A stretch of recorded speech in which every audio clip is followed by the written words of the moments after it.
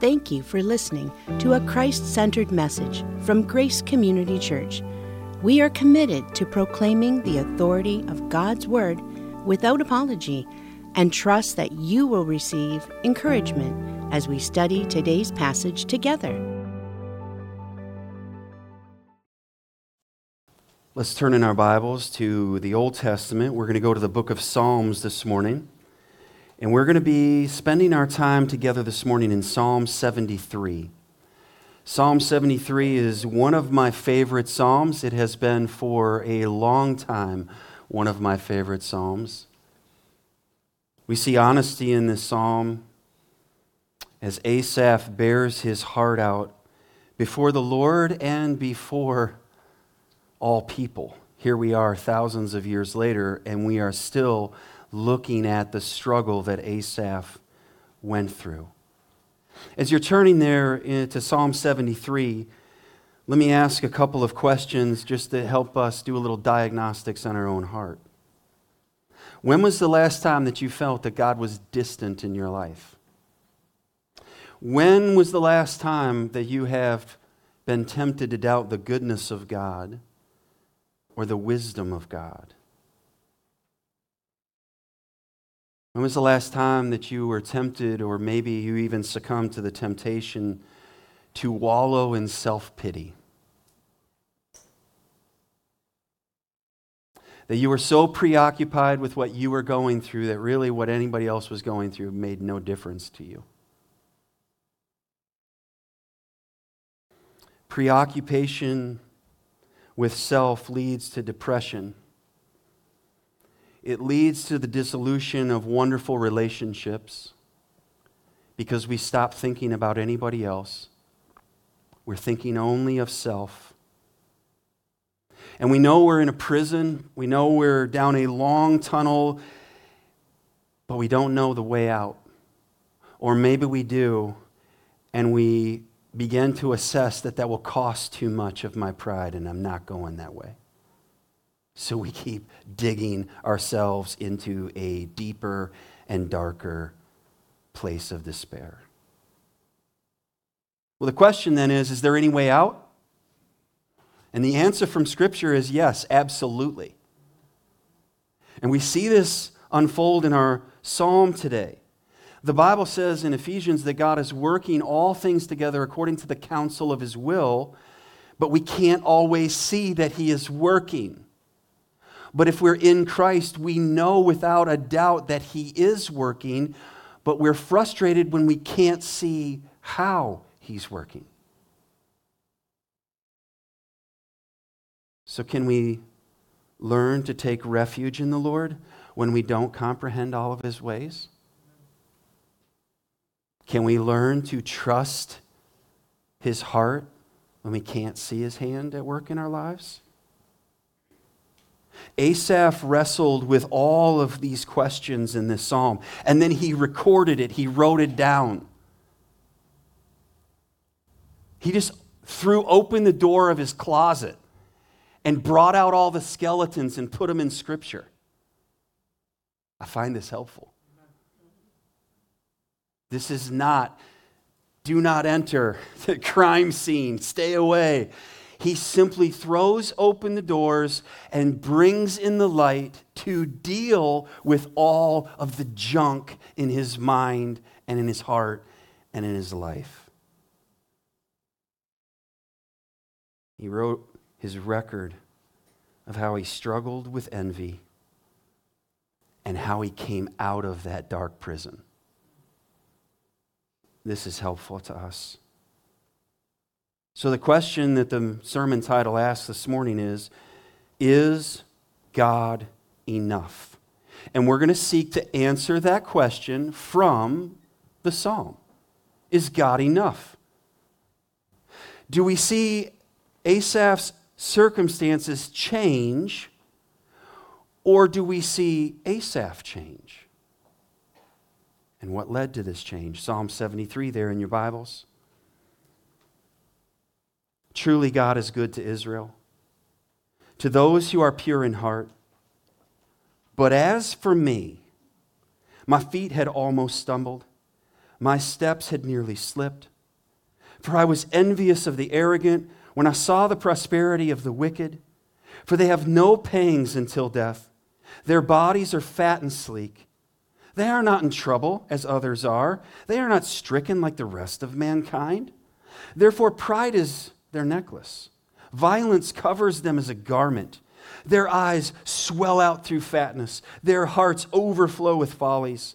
They scoff and speak with malice. Loftily they threaten oppression. They set their mouths against the heavens, and their tongue struts through the earth. Therefore his people turn back to them and find no fault in them. And they say, how can God know? Is there knowledge in the Most High? Behold, these are the wicked, always at ease. They increase in riches. All in vain have I kept my heart clean and washed my hands in innocence. For all the day long I have been stricken and rebuked every morning. If I had said I will speak thus, I would have betrayed the generation of your children. But when I thought how to understand this, it seemed to me a wearisome task until I went into the sanctuary of God. Then I discerned their end. Truly you have set them in slippery places. You make them fall to ruin. How they are destroyed in a moment, swept away utterly by terrors, like a dream when one awakes. O Lord, when you rouse yourself, you despise them as phantoms. When my soul was embittered, when I was pricked in my heart, I was brutish and ignorant. I was like a beast toward you. Nevertheless, I am continually with you. You hold my right hand. You guide me with your counsel, and afterward you will receive me to glory. Whom have I in heaven but you? And there is nothing on earth that I desire besides you. My flesh and my heart may fail, but God is the strength of my heart and my portion forever. Amen. For behold, those who are far from you shall perish. You put an end to everyone who is unfaithful to you, but for me it is good to be near God. I have made the Lord God my refuge, that I may tell of all your works. This is the word of the Lord. This morning, from this text, we're going to take away from Asaph here 5 choices. 5 choices to avoid spiritual disaster. What can we learn from this Asaph? There's 5 choices. And they're all connected, one to the next, to the next, to the next. First of all, we learn this from Asaph in verses 1 and 2. Be honest about our doubt and weakness. Be honest. Don't hide your struggle from God or from those who love Him and love you. Don't hide. Asaph knew the truth about God, and he said it in verse 1. And you can almost hear the disconnect in this psalm where he says, truly, God is good to Israel. Okay, so he is answering, if you will, in the Sunday school answer. You know, remember that as children, God, Jesus, the Bible. Okay, let's try something else now. Okay? He's saying, truly, I've heard it said, I know this is true, to those who are pure in heart. God is good to those who are pure in heart. He knows the truth. He knows the message. He can tell others the truth. Perhaps he's led others in the truth. But right now, he's wrestling with what he understands about God and what he knows about God, and it's not adding up in his own heart and life. Does he fully believe what he believes about God?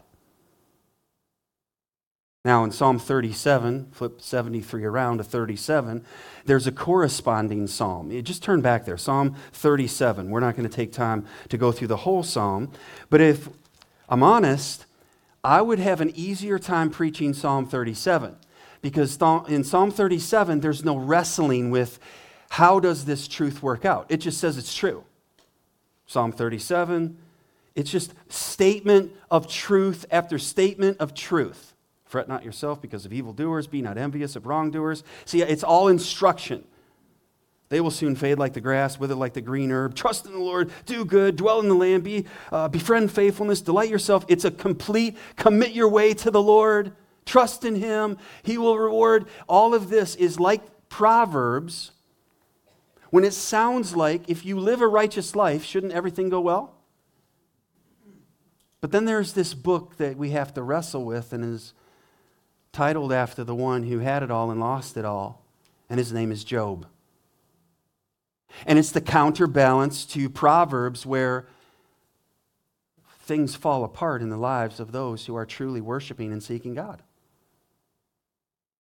So yes, sometimes the Lord uses disciplinary actions in our lives to get our attention, but sometimes we suffer simply because we live in a fallen world and it's filled with brokenness, and we encounter it all the time, everywhere.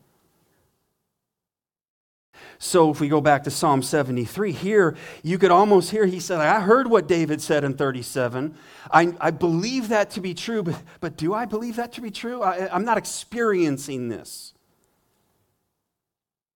If I'm wrestling like this, can I be classified pure in heart if I question God or His ways? The spiritual condition of the human heart is the primary focus of this psalm. So here's the truth in Psalm 37.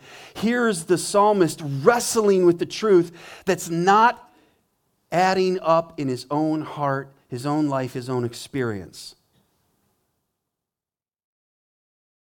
What controls your heart this morning?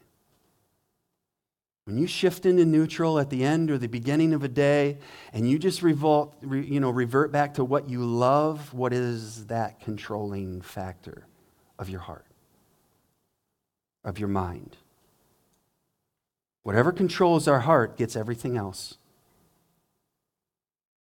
What's the condition of your heart right now this morning, loved ones? Have you been made pure in heart? Do you need to be made pure in heart? Jesus said, Matthew 5:8, blessed are the pure in heart, for they shall see God. The psalmist is saying, I'm wrestling. I'm not seeing God. I know what God has said, but I'm not seeing that in here or in my life. I have a problem here, God. Loved ones, trials and testing will be part of our lives.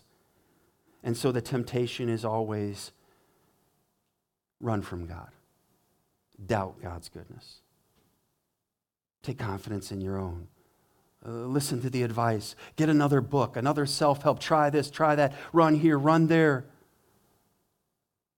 But this psalm says, run to the safest, best place that you and I can possibly go, and that is go to God. Bring your doubts, bring your weaknesses, and go to God with them. He's not afraid of you or of me asking why or how long. How long, O Lord? You'll see that in the Psalms. How long? How long? How long? How long? But he goes to God with that. He doesn't run to others for that. So not only was Asaph completely transparent in his prayer to the Lord, but he's also transparent with the people of God. Because his experience wasn't corresponding to the truth. I've heard it, truly God is good to Israel. I know that. I've told people that, to those who are pure in heart. But let me tell you about my story. That's verse 2. But as for me, I've got a problem here. My feet. Now, in the rest of verse 2, we see a little glimpse of the rest of the psalm. He says, my feet, and these are important words, had almost stumbled. There's a lot of difference between almost stumbled to going all the way down. And my steps had nearly slipped. So here we have a little glimpse of what's going to work out in the psalm, so that the people of God will say, well, wait a second, I want to know how to miss the spiritual disaster in my life. I want to avoid a spiritual disaster, and it sounds to me like this guy can help me so that my feet don't stumble completely, so that my steps, I don't go all the way down. I think I need to listen to him. The psalmist is working through doubts. He's working through frustrations with God and with God's plan. So how do we respond to our own limitations, to our own frustrations? There's some options. We can ignore them. What problems? Right? Just push it, suppress it.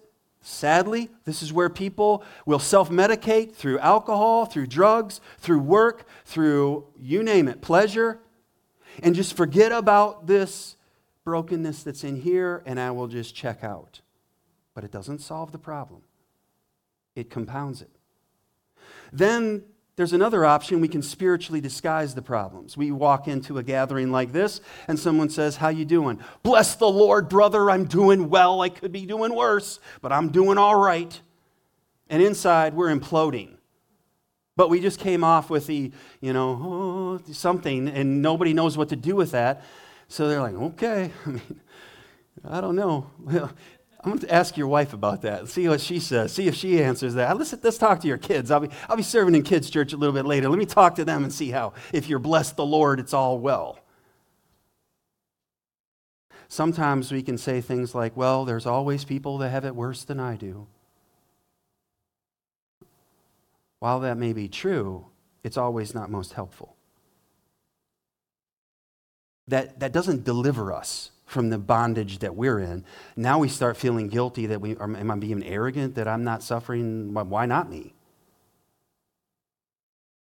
And am I ignoring that God is sovereign over those who have less than I do? Then what's going on there? So we have these little cliches that we can use and say, but they don't get to the heart like this guy gets to the heart. I was going down. I was thinking wrongly. Sometimes, with problems, yes, we can ignore them, suppress them through addictions. We can spiritualize them. Bless the Lord, I'm fine, it's all good. But sometimes we can obsess over them. So that if we're talking with anybody for 2 minutes, we're getting to that thing that's controlling us right now. That our focus is always and only on that problem, and this problem, and you need to know about this problem, and that problem begins to define us. And we look at God through the lens of the problem. We're not looking at the problem through the lens of the character and the goodness of God revealed in Scripture. We see everything by that problem. Turn in your Bibles to John 5. John chapter 5, we see a guy illustrated like this, and I didn't plan for it to come up in our reading today. Those of you that have done the yearly reading, I thought, well, that's surprising. There it is, right? John chapter 5. The Lord is always better at planning than I am, contrary to how I joke from time to time. In verse 2, now there was in Jerusalem by the sheep gate a pool, in Aramaic called Bethesda, which has 5 roofed colonnades, and these lay a multitude of invalids, blind, lame, and paralyzed. One man was there, who had been an invalid for 38 years. When Jesus saw him lying there and knew that he had already been there a long time, he said to him, now just listen to the question that Jesus asked the guy who's been on a mat for 38 years. Do you want to be healed? Now, don't turn the screen yet. Hold it at 7, right? Verse 6, lying there. No, 6. Do you want to be healed? What do you think the answer to that question should be? Yes, it seems very straightforward. It sounds like when you hear politicians being asked questions by reporters, or sometimes in court scenes where someone asks a very blunt, basic question that's a yes or no, but the attorney speak starts coming out, right? And they don't want to answer that question because it's just really obvious. So, well, that's an interesting question. I'm glad you asked that question, but they're not glad you asked the question. Jesus asked this man a very straightforward question. Do you want to get off the mat? Do you want to be healed? Verse 7, the sick man answered him, Sir, I have no one to put me into the pool when the water is stirred up. And while I'm going, another steps down before me. Jesus said to him, oh, I'd love to hear the tone of Jesus in this one. Get up, take your bed, and walk. And at once the man was healed and took up his bed and walked. Okay. What faith did this guy have? To all those in the health, wealth, and prosperity movement that say you got to sow the seed of faith and then God will match your seed of faith and bless you, and if it doesn't happen, it's your fault. What faith did this guy have? It's none. They see him on the Sabbath day carrying his mat, which he hasn't done for 38 years, and they're not saying, look at you carrying your mat. This is incredible. How did this happen? They say, he's carrying his mat on the Sabbath day. And they say, why are you doing this? And he says, the guy that told me to get up off my mat told me to take up my mat and carry it. Don't leave a mess by the pool. Make my bed. There you go, moms. There's your biblical basis. He said, take my bed. So I figured the guy that told me to get, you all never told me to get up off my mat. He told me get up off my mat and take my mat. So that's what I did. Who did this? His answer? I don't know. The guy that told me to, I was just thinking I'm the guy on the mat. I'm always on the mat. Nobody helps me off the mat. I can't get in the pool. Poor me. Woe is me. He goes on to the temple and Jesus finds him. And Jesus tells him these words. Your life needs to change. I'm paraphrasing. Or you're going to have more to give account for than if I would have left you on the mat. Now here's the thing. Jesus is asking him, if I take away this mat and this 38-year problem from you, are you going to have anything else to talk about? Do you know anyone that if you talk to them very long, it's always going to go back to the event? Maybe this is painful because it might be us. The thing, the person, I was done wrong. They didn't treat me right. This is what they should have done. And they're owned by that event, that awful trial. We're not dismissing that this man wasn't in sorrow and in pain and having a difficult life. He's simply owned by that until he met Jesus. And interestingly enough, he then goes and finds him. Like, it was Jesus. You're looking for the guy that healed me and broke the Sabbath? It was Jesus. And more trouble and persecution is heaped upon Jesus because that guy just went and in some sense kind of just ratted him out. There's a lot of loose ends in that account. Now here's Asaph back in Psalm 73. He's wrestling with his standing before God. He's wrestling in the presence of the people of God, and he's being honest and he's being humble. Can I encourage you, loved ones? Be authentic about the struggles that you're going through. But you're going somewhere in those troubles, and that is, how will God be glorified in this trial I'm in? It's not for nothing. How is he refining me and making me more like Christ? And Romans 8:28 is the best medicine when I apply it to my own heart. I can't give Romans 8:28 to someone else in a trial if they're wrestling and they don't believe in the goodness of God, or maybe they don't love God, and then I just throw Romans 8:28 at them like a spiritual dagger, and then they feel guilty because they're doubting this. And we know that for those who love God, all things work together for good, for those who are called according to his purpose. I believe that, but I have to preach that to my own heart. That isn't the first verse that I lead out with when someone else is going through a time of great sorrow or suffering. I don't lead with that verse, but I know that verse and I believe that verse. And so I pray for someone who's struggling like Asaph, that they would come to also agree with God about that verse and say, Lord, I'm so far from in understanding and experiencing that verse, but I trust you. Help me. That's how I'm praying for someone. And that's how we pray for one another, because just as I deliver this message, I could be struggling like Asaph in the coming days and needing people to pray for me in such a way. So he's honest, he's humble. His confidence and faith in the Lord is struggling. But as for me, my feet had almost stumbled. I grew up in Montana. River streams everywhere, mountain streams. And that cold, clear water runs down. And you know what is in a lot of those streams? Mossy rocks. You cannot stand well on those rocks. Trust me. All right? You try to cross a stream and keep your pants dry. It's not easy to do going from rock to rock. This one's dry. This one's above that one's under the water. It's a nice, good size boulder. I think I'll be all right. My feet were on something slimy. Down you go. My feet had almost stumbled. My steps had nearly. Number 2. Not only should we be honest about our doubts and weaknesses, but observe the downward spiral of deception. In verses 3 through 15, we read, we can see how the psalmist was going down. He gives us the backstory. Whenever our perspective is being shaped by our experiences or our feelings, we're in trouble. The life of the Apostle Peter could parallel this psalmist. He was up, he was down. He was saying good things. Well, you are the Christ. Skip the cross.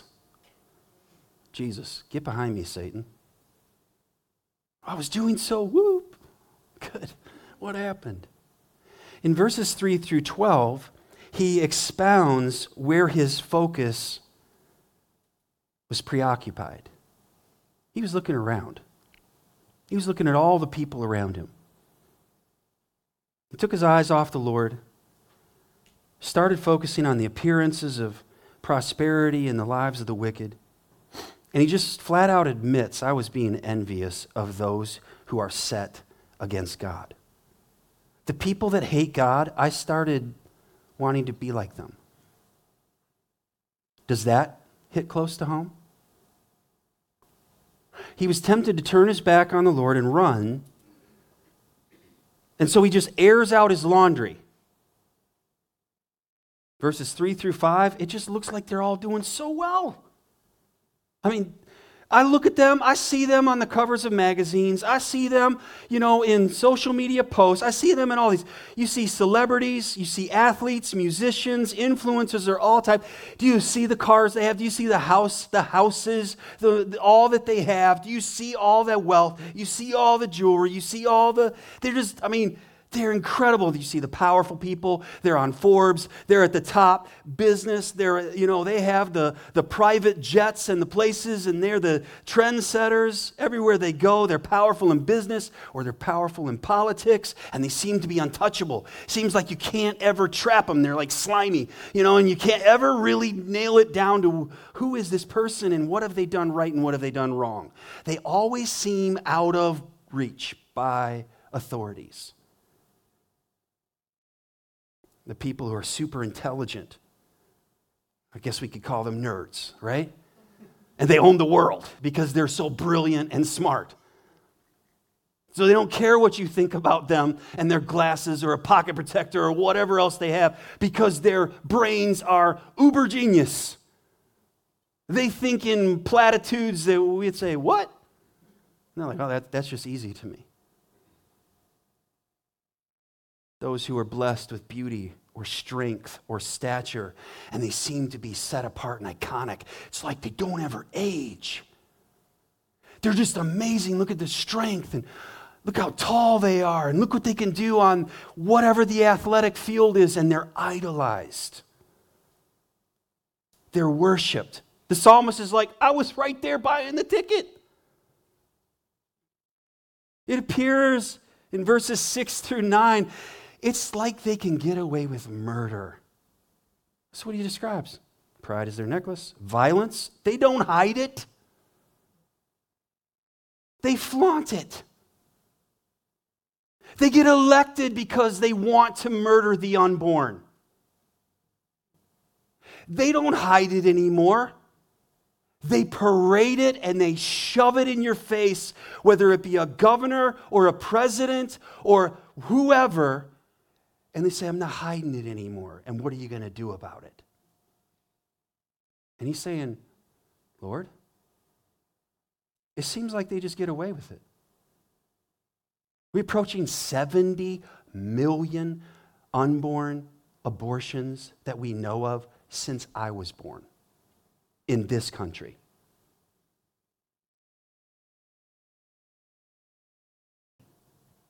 Shouldn't bad things happen to bad people, Lord? Because it seems like they're getting away with everything. And right here in this psalm is the old kid's little refrain. When you give their brother or sister that much more juice than they got. That's not fair. Stop everything. Sister has more M&Ms than me. Right? That's the psalmist, only he's dealing with really big issues here. It seems in verses 10, 11, and 12, Lord, do you even notice what is going on? Do you care about what is going on? I mean, they live lives of sin. They're leading other people into sin. They live like there's no God. I do whatever I want. There's nothing coming against me. There's no judgment coming. How does God know? Where is He at?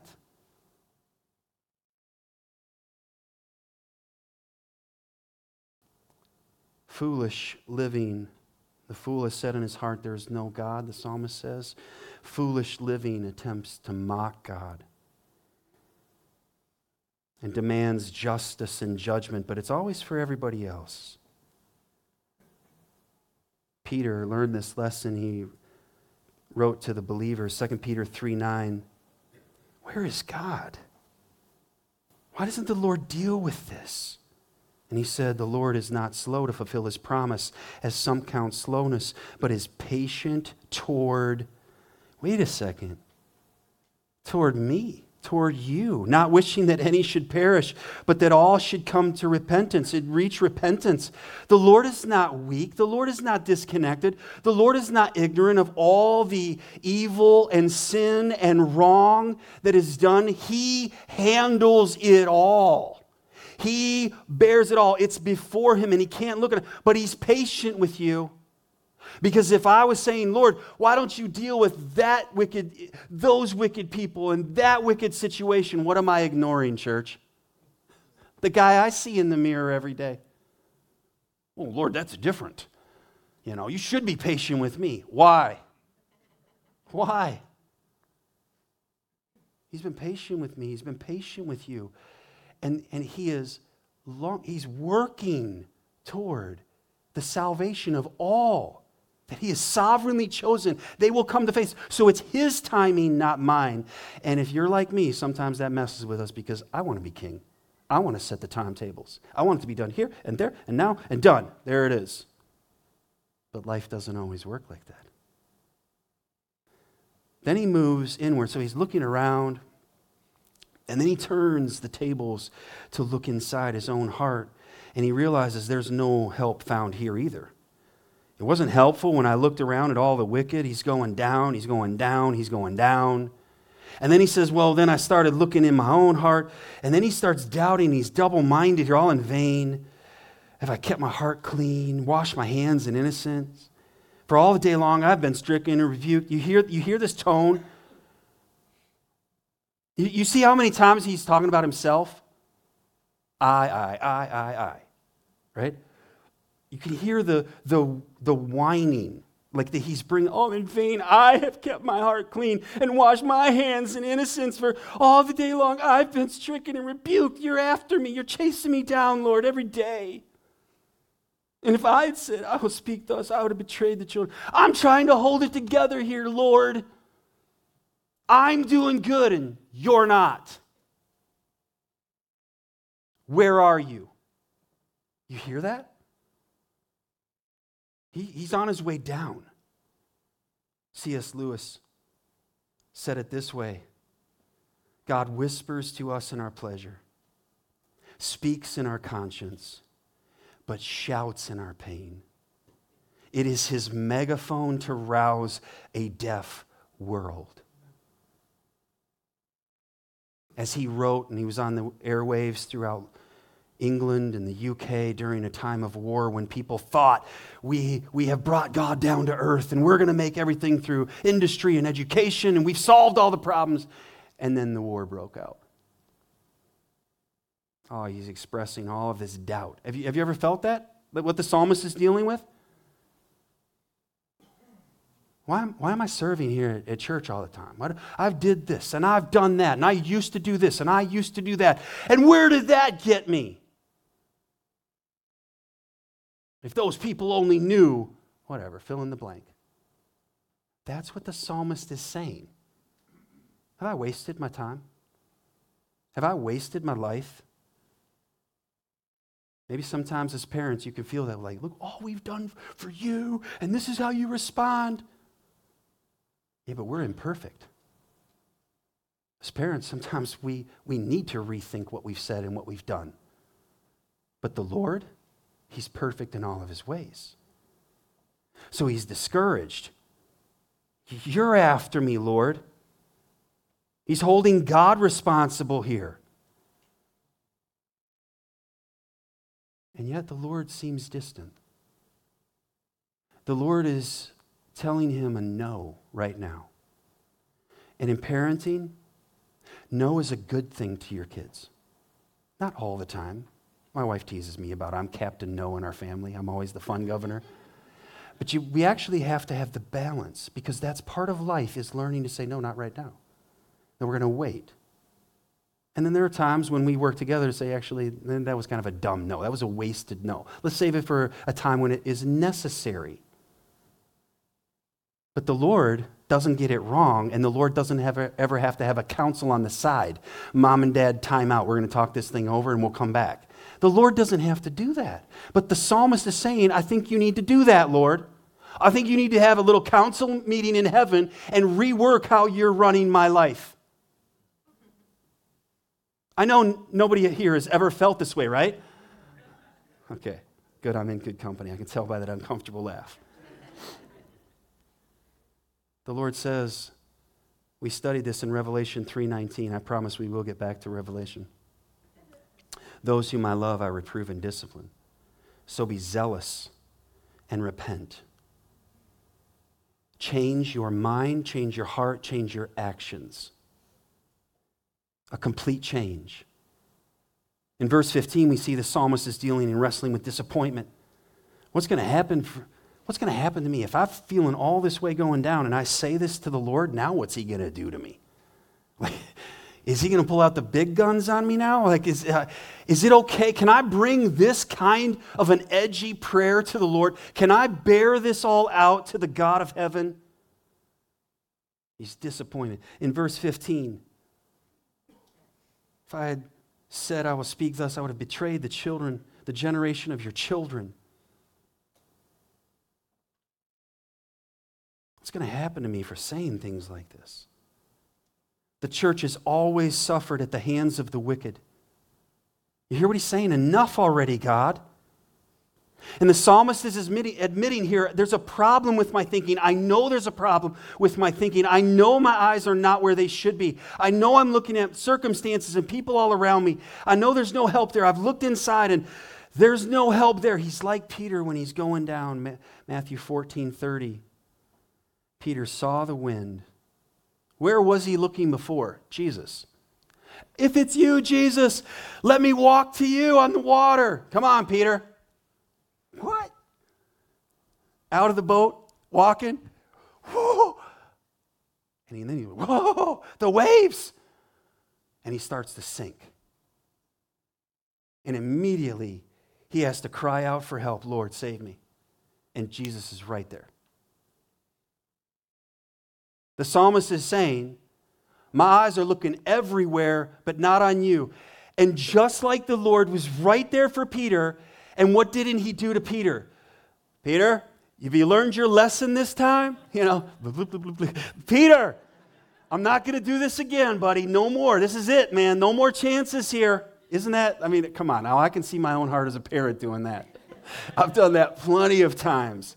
And then I usually have a spouse that's right alongside, like, now would be a good time to just hug and shut up.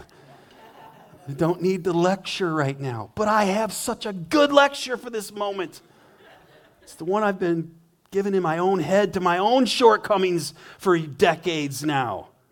Maybe to work on this one. Lord, save me. Gotcha. And immediately they're at the boat. Oh, that's love. That's grace. That's mercy. That's power. That's authority. No, Jesus never gave it all to Peter and keys. It's in the gospel. So where does everything change? It's been said we worship our way into sin and we worship our way out of sin. Everything changes in this psalm in the next two verses. See, religion says it this way: I've sinned. I need to hide from my Father.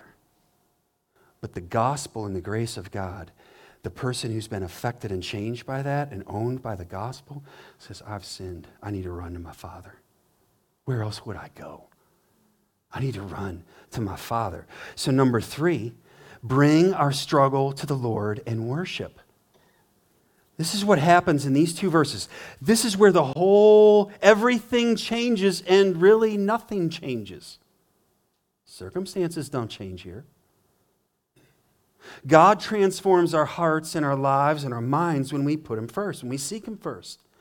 So we fight this battle most effectively when we're on our knees and we're doing what you're doing here today and you're coming to worship with the people of God. No doubt. Somebody I'm looking at here, you got up this morning and there was about 10 other things that you said, I could do, I should probably do. All right, I'll go to church.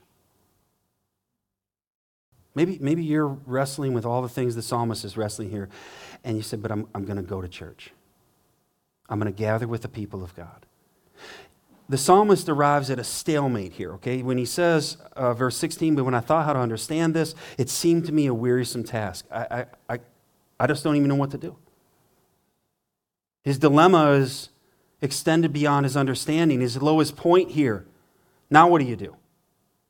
Is God afraid of this kind of honesty?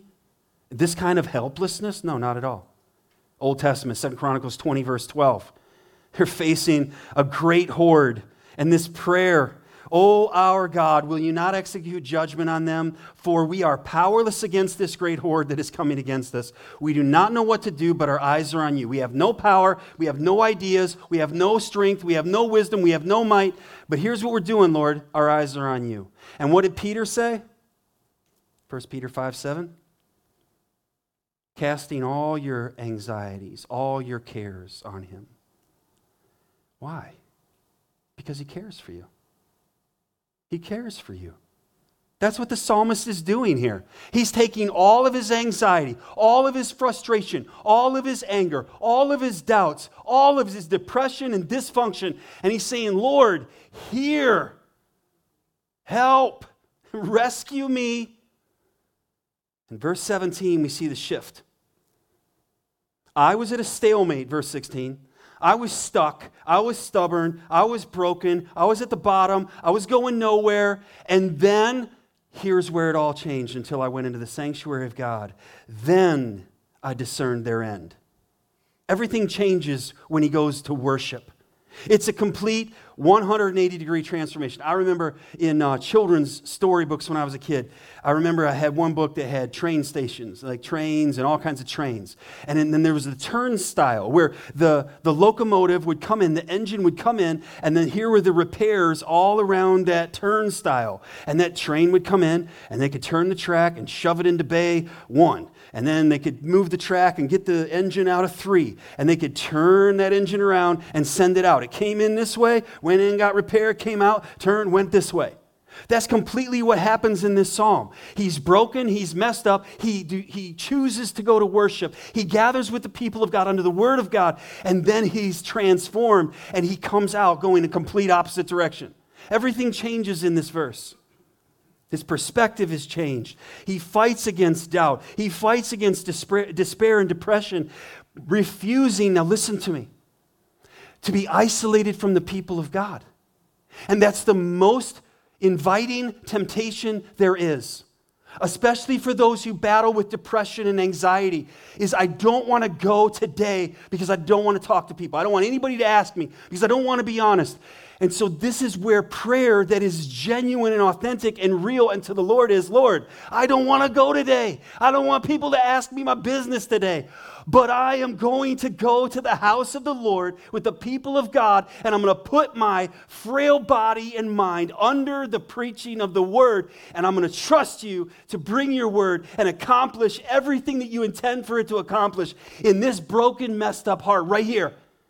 We don't have to hide it. We don't have to dismiss it. We don't have to deny it. We bring it to the Lord, and there we find a perfect, eternal, righteous, good Father saying, come here.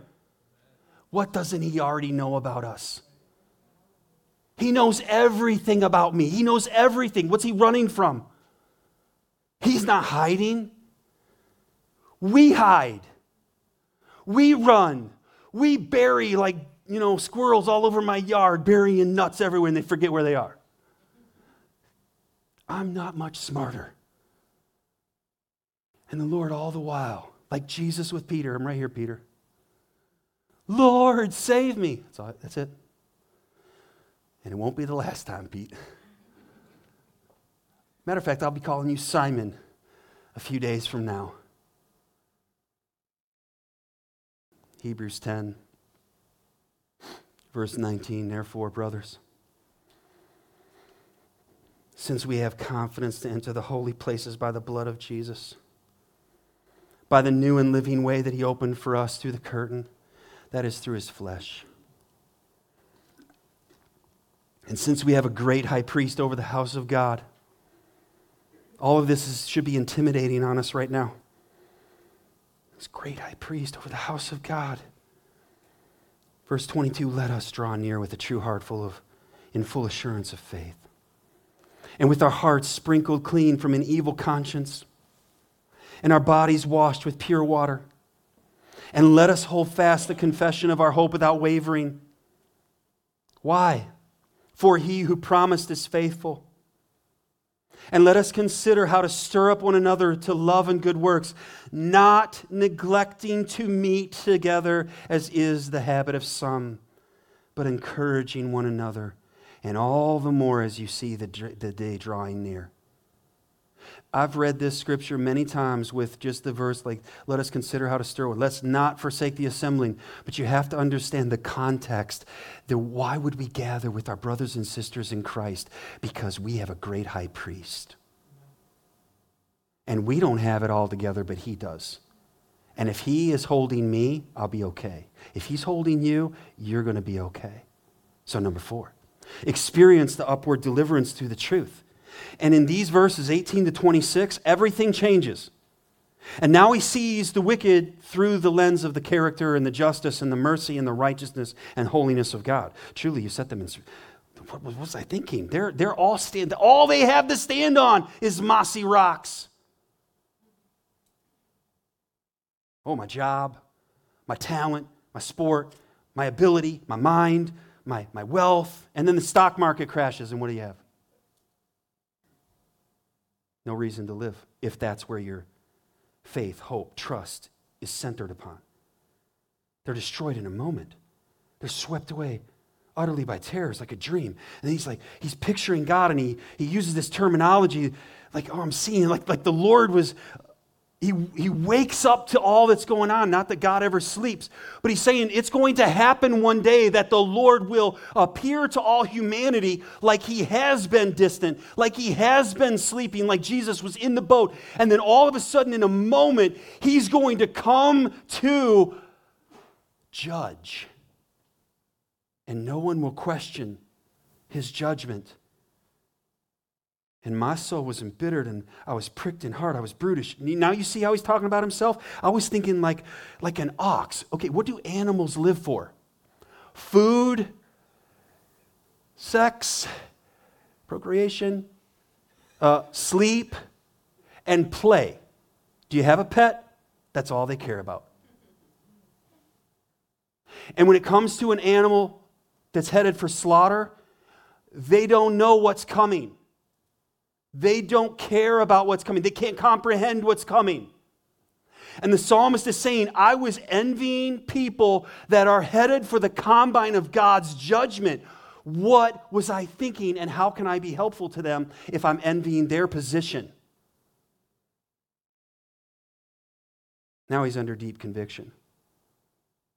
And then he brings, you see, repentance here. I was brutish, I was ignorant in verse 22. And then it's like the clouds part.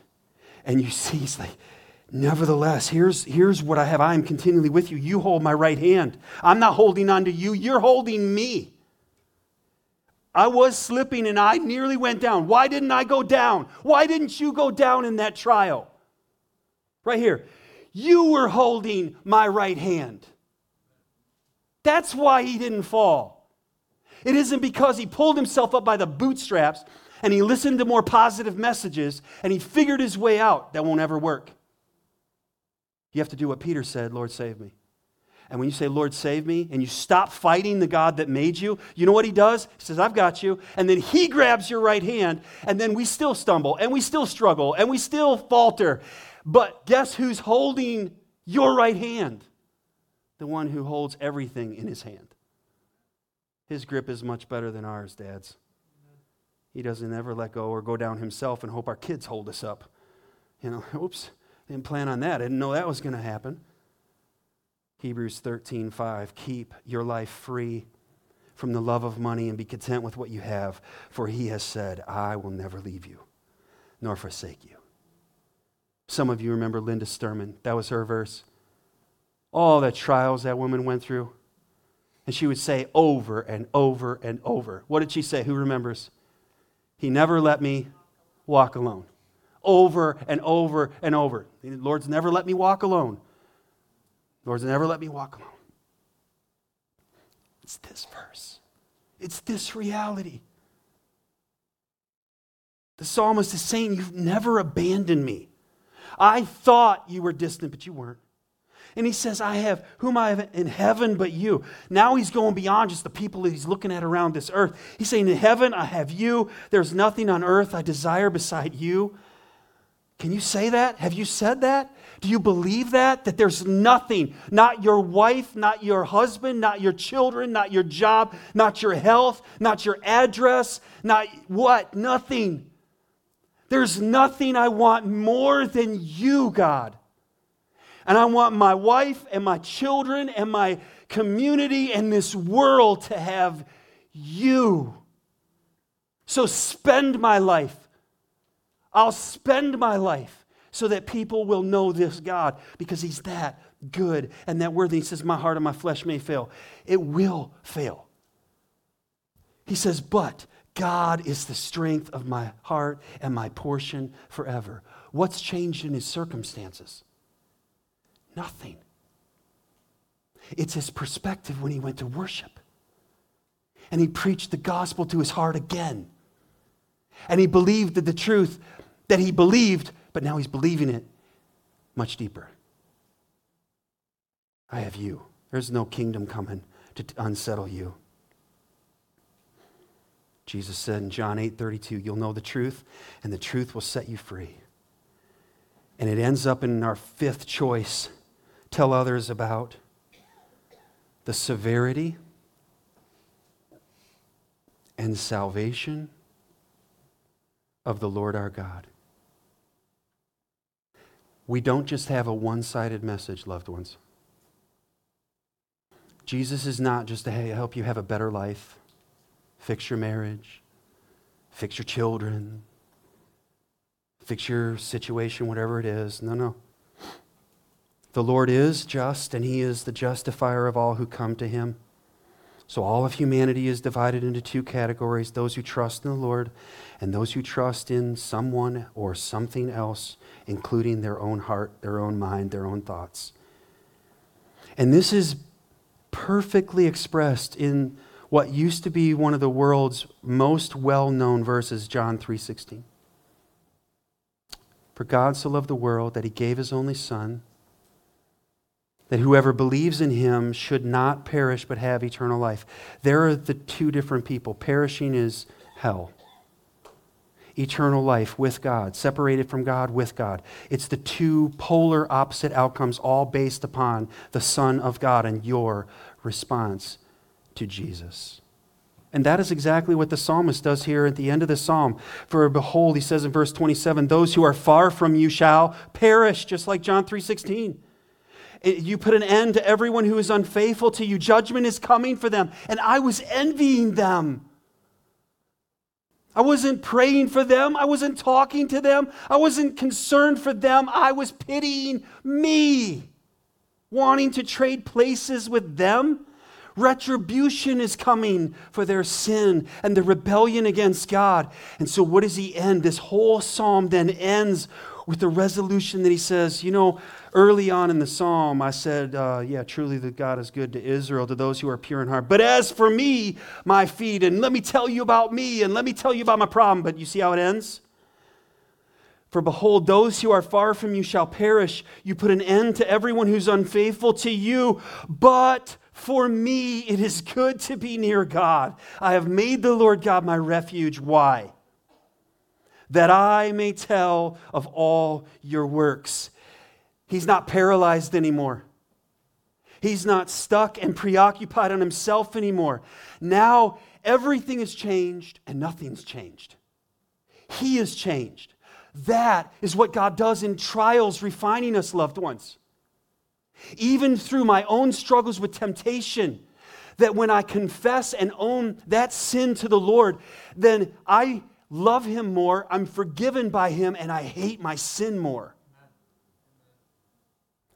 Romans 10, verse 9. Paul says, because if you confess with your mouth that Jesus is Lord and believe in your heart that God raised him from the dead, you will be saved. What is it? Lord, save me. For with the heart one believes and is justified, and with the mouth one confesses and is saved. For the scripture says, and look at this now, 11 is often overlooked, but the 11 is just so key in here. It's like the diamond in the setting. The scripture says everyone who believes in him will not be, and your Bible might say, disappointed, let down. He's never let me down. We just sang that. Even if they chopped off the apostle's his head. And you know what he said the next breath in heaven? Lord didn't fail me. Oh, let me tell you how often I failed him. But he never failed me. Will not be put to shame. For there's no distinction between the Jew and the Greek, for the same Lord is Lord of all, bestowing his riches on all who call on him. For everyone who calls, read it with me, on the name of the Lord will be saved. Have you called on the name of the Lord? You see the summary of these choices. Number 1 really goes with number 5. There's a keyism in this psalm. 1 and 5 go together. 2 and 4 go together. 3 is the whole resolution. This is where everything changes in the psalm. 1, be honest about our doubts and weaknesses. 5, tell others about the severity and salvation. He's still honest about weaknesses. He's just now devoted to the Lord. Now, on the way down, he says, let me tell you how I was going down. I was being deceived. I was being fooled. I was being tricked by my own mind and by people around me. And there was no help coming. And then I went to worship, and this is the way up. This is the way out. It's through Christ. It's through God. Trust in the Lord. Trust in the Lord. And now he's moving forward. He's not stuck anymore. He's not so preoccupied with self. Now he's preoccupied with God. Use me that I can tell everyone that you can have God in heaven as the strength of your heart and your portion, unlike any other thing you have, forever. So his resolution, is God enough? Oh, he's more than enough. He's my everything. And I'm just wondering, is God enough for you? Can you say that with the psalmist? Oh, he's not just enough. He's my everything. And we will in time lose our eyesight, lose our hair, lose our mobility, lose our ability to think and reason. Sometimes we lose our ability to eat.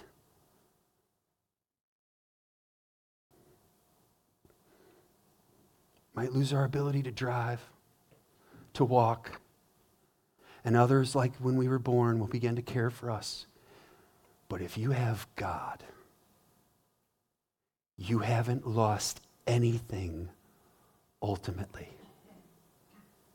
because he is holding you, and you, if you know Christ, belong to him. If you know Christ. Do you know him today?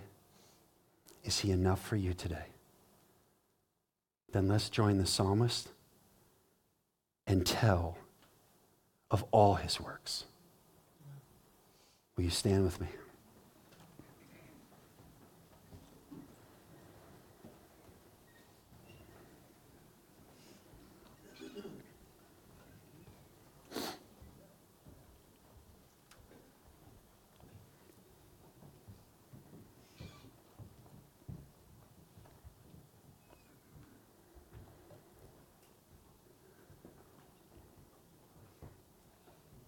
Lord,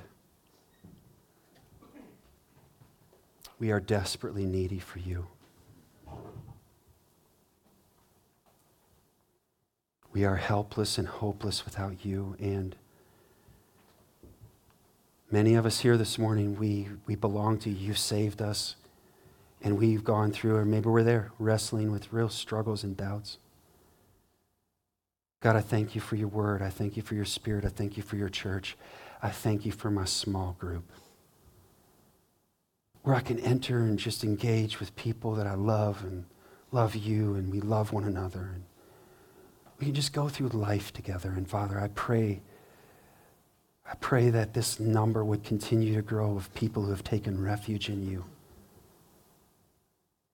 So God, reshape our hearts, reshape our minds, and by your strength and your spirit, help us to live with the truth that whom have I in heaven but you? There is nothing on earth I desire beside you. My heart and my flesh may fail, but God is the strength of my heart and my portion forever.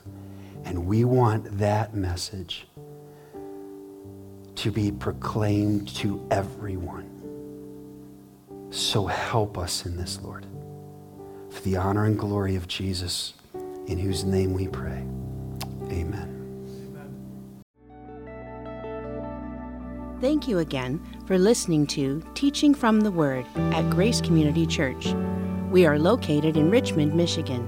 You can find us online at mygracechurch.com.